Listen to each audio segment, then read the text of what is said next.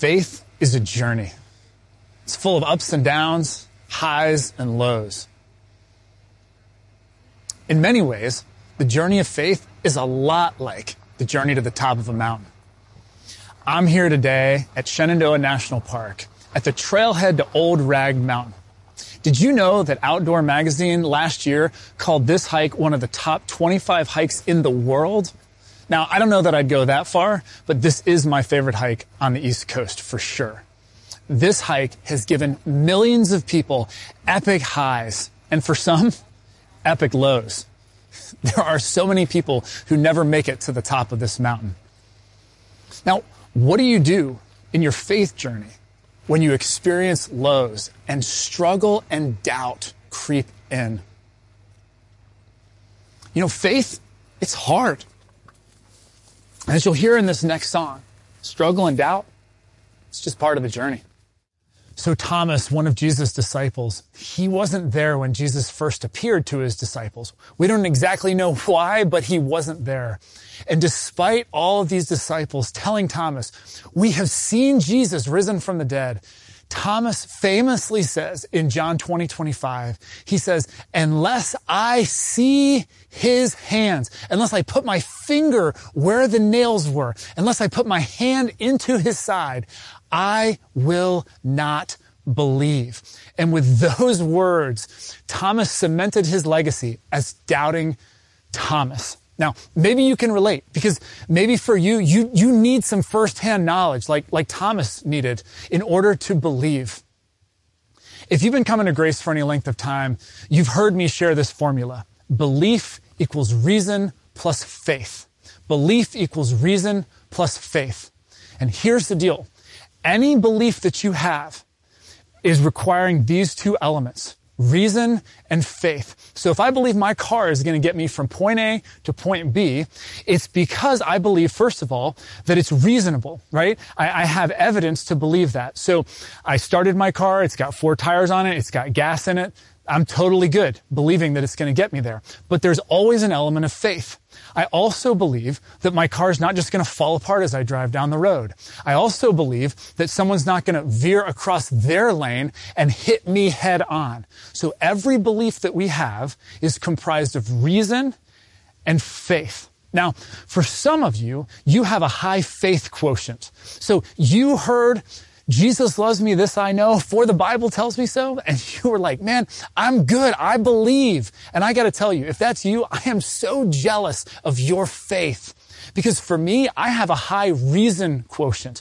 I, like Thomas, I need evidence. I'm very skeptical. And so I need that. It's really important for me. And I just want to encourage you that along this journey of faith, if you have a high reason quotient, you are going to be more prone to doubt.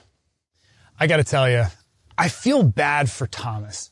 I mean, can you imagine being the person who is named after this statement? Don't be such a doubting Thomas. I mean, the guy makes one statement and that's how he's forever known 2,000 years later. It's crazy, you know? I think sometimes we see doubt as such a negative thing. It's kind of like this backpack here. You know, I mean, this backpack, while it's important for the journey, we often see it as, man, it's this big old heavy thing. And man, if I didn't have this backpack, I'd be so much faster. I'd be so much more efficient. But instead, I got to carry it. It weighs me down. It burdens me. But you know what's interesting is Jesus' response to Thomas's doubt. Jesus says in John 20:25, he appears to Thomas. And he says to him, "Thomas, look at my hands. Put out your finger and touch where the nail marks went. Put your hand into my side. Thomas, stop doubting and believe." I just think that is so encouraging. I mean, here you have Jesus, and he doesn't admonish Thomas. He doesn't get all upset with Thomas. He gives Thomas what he needs. What I think is so cool is look at what Thomas's doubt leads to. It leads to Jesus showing up and helping him in his faith. So here's the deal. This backpack that seems so heavy and burdensome and such a bother, there's awesome stuff about this. There's awesome stuff about our doubt. Look, I got all sorts of gear in here. I got warmer clothes from when we get on top of the mountain, right? I got plenty of water. In fact, Ben actually thought that I could use some of this frou-frou vitamin water, which I'm probably not going to have, but I appreciate him doing that. And I got my lunch in here. I got some chocolate granola. I got fuel for the journey. And that's the thing, you guys, is we can either allow our doubt to be something that we see as a real hindrance, something that's slowing us down, or we can see our doubt as fuel for the journey. So what I want to encourage you is make sure that when those doubts come along, you're allowing them to fuel your faith. And what I mean by that is instead of getting discouraged, whatever is your struggle, whatever is your doubt, use that as fuel to go to God in prayer. Okay? Be really direct with God. Say, God, this is the thing that I need your help with. I need you to show up the way you did for Thomas. Or use that as fuel to search the scriptures and try and come up with some answers to whatever is frustrating you or causing you to struggle. You know, when it comes to my faith, when it comes to my journey, I have so many questions and so many doubts. In fact, so many of these sermons are born out of doubt. They're born out of these questions and struggles that I have. And most of the sermons that I do are just a result of really just figuring out, okay, God, what are you saying in the midst of this? And then I'm just sharing it with you. So in your doubt, you can either allow it to discourage you or you can allow it to fuel you. Whew. Well, I've now come to one of the most challenging parts of this trail. This is one of the most difficult sections of the hike. You know, when life gets difficult, that's when it's so easy for us to doubt. And that's certainly what happened to John the Baptist in Jesus' day. According to Matthew's gospel, check this out. Matthew 11, 1 through 3. Matthew writes, after Jesus had finished instructing his 12 disciples, he went on from there to teach and preach in the towns of Galilee. When John, this is John the Baptist, who was in prison, we'll come back to that in a minute, heard about the deeds of the Messiah, he sent his disciples to ask him, are you the one who was to come, or should we expect someone else? Now, you got to understand, this is crazy. We're talking about John the Baptist. John the Baptist was the prophet who was announcing that Jesus was the Messiah. And now here he is basically saying, Jesus, are you really the Messiah? I mean, you talk about doubt. This is the last guy who should be doubting who Jesus is. And so here's the thing. Why is John the Baptist doubting here? Well, because he's been imprisoned by Herod and things have not gone the way he's expected.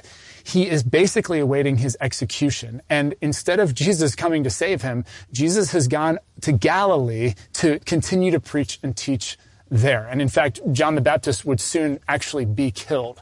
So pretty rightly, I think we'd all agree, John the Baptist is kind of freaking out and he's doubting everything. And you and I can probably relate those times in life where things are challenging, where life is difficult, where we've been praying and God's not showing up. We're not getting answers. It's so easy in those moments to doubt everything about our faith. Well, I want you to notice Jesus' response because it's such good news. Jesus says in the next couple of verses, go back and report to John what you hear and see. The blind receive sight, the lame walk, those who have leprosy are cleansed, the deaf hear, the dead are raised, and the good news is proclaimed to the poor. Now, what Jesus tells John through his disciples is basically nothing that John doesn't already know, and that is the point. He's basically saying to John, just look back. When you doubt, look back. Remember all that you've heard. Remember all that you've seen with your own eyes. When you doubt, John, look back. And that is Jesus' message to us when we doubt. When we doubt, we got to look back. And I want to encourage you, look back on those moments in your life where prayers were answered. Look back on those times, those God moments that just can't be explained away by coincidence. So when you doubt, look back And you'll find that when you do, you have the strength to keep going in the journey. Don't you just love that moment when you're on a hike and you've been working hard, man, you're tired and you're ready for a break and you find that spot that has the most amazing view and you just kind of sit down and relax and you get to reflect on the journey so far? Well, I want us to reflect on the faith journey so far. You know, we're talking about doubt and what do we do when doubt creeps in? What do we come back to? And I want to help especially those who have that high R quotient in that belief equals reason plus faith. And you need some reason to believe. So let me give you for a minute a logical basis that's a framework to explain the Christian faith. It goes like this. From looking around us, we have evidence that God exists. So it's just this idea from everything that we see that there must be a cause. Ultimately, something caused all this to be in existence. This is known as the first cause argument. And it basically is the argument that God exists. So if God exists, then miracles are possible, right? We have the miracle of this earth and everything around us. So if God exists, miracles are possible. From that, we have plenty of evidence that the Gospels are historically reliable accounts. We know this both from internal arguments that show the consistency in the Gospels, and then also all sorts of archaeological evidence and then other historical evidence that prove the Gospels are historically reliable. Now, if the Gospels are historically reliable, then what that means is that Jesus rose from the dead, because that's what the Gospels proclaim. And then finally, if Jesus rose from the dead, then what Jesus says can be trusted. We can trust Jesus and his claims to be God. So in the midst of your doubt, in the midst of whatever it is you're facing, this is just a great way to come back and say, you know, this is what logically I can stand on when everything else is falling apart around me, to say, you know what, I can believe the Christian faith. Have you ever seen something that your mind just couldn't comprehend? I mean, how is this rock not falling on my head right now? You know, some of the disciples of Jesus had one of those moments. And the tax collector Matthew, in Matthew 28, he captures what happened. So Jesus, it says in Matthew 28, 16 and 17, Matthew says, "Then the 11 disciples went to Galilee, to the mountain where Jesus had told them to go. When they saw him, they worshiped him, but some doubted." Now, you have to understand, this is Jesus appearing after his death and resurrection. So he's appearing to the disciples, and it said that they saw and they worshiped, but some doubted. This is wild to me. They literally saw the risen Jesus Christ on the top of this mountain. And then they went, no. I mean, was it too good to be true? Did they come back down off the mountain and go, was it just the altitude? I mean, what in the heck just happened? They couldn't believe it. Now, with that in mind, this is what Jesus says to those disciples, both to those who believed and to those who literally couldn't believe and they doubted it was him. He says, and Matthew records it, he says, "All authority in heaven and on earth has been given to me." Now, what is so amazing about those words is that Jesus is reminding all of us, including those of us who doubt, that it's all about him. It's all the authority. Everything centers on Jesus Christ. He is our rock. So when you doubt, focus on Jesus. Here's the deal, okay? At some point, you are going to be hurt by Christians. At some point, the church is going to let you down. At some point, you're going to see things and they're going to cause you to doubt. You may have struggled to understand the Bible. Here's what you can do when you doubt. Focus on Jesus. He is the rock. Christianity is all about Jesus. It's all about following him and being like him and putting our faith in Jesus Christ. So, in those moments where you struggle, when you doubt, when you question everything, come back to the rock who is Jesus Christ. Look at this view. You would never know that I'm actually afraid of heights, would you? I mean, we finally made it to the top of Old Rag Mountain. You know, so those disciples, they were on top of the mountain in Galilee, and Jesus says to them, he says, after he says, all authority has been given to me, he says, therefore go and make disciples of all nations, baptizing them in the name of the Father and of the Son and of the Holy Spirit, and teaching them everything that I've commanded you. And surely I am with you always to the very end of the age. Now, what's so amazing about this, again, is that he's not just speaking to those disciples who believed in him and worshiped him when they saw the risen Savior. He's also talking to those disciples who in that moment were doubting what they were seeing. He said to them, I know you're doubting, but go, keep going, keep following me, and bring others along. This is incredible. So think about this. When you doubt, just realize this. Your doubt doesn't disqualify you from following Jesus. Your doubt doesn't disqualify you from having Jesus work in you and through you. And here's the other thing. Christianity, it's not a destination.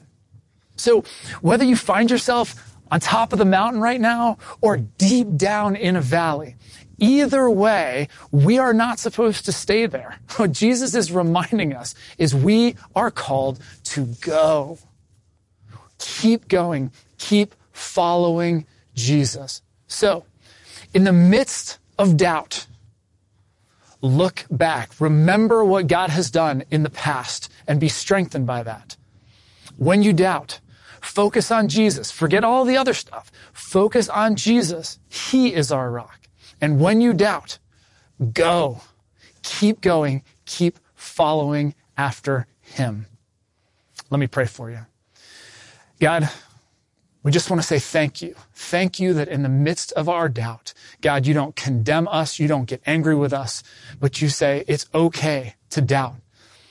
God, please help us to continue to push in and to keep going, to keep following after you, even when we doubt. In Christ's name, amen.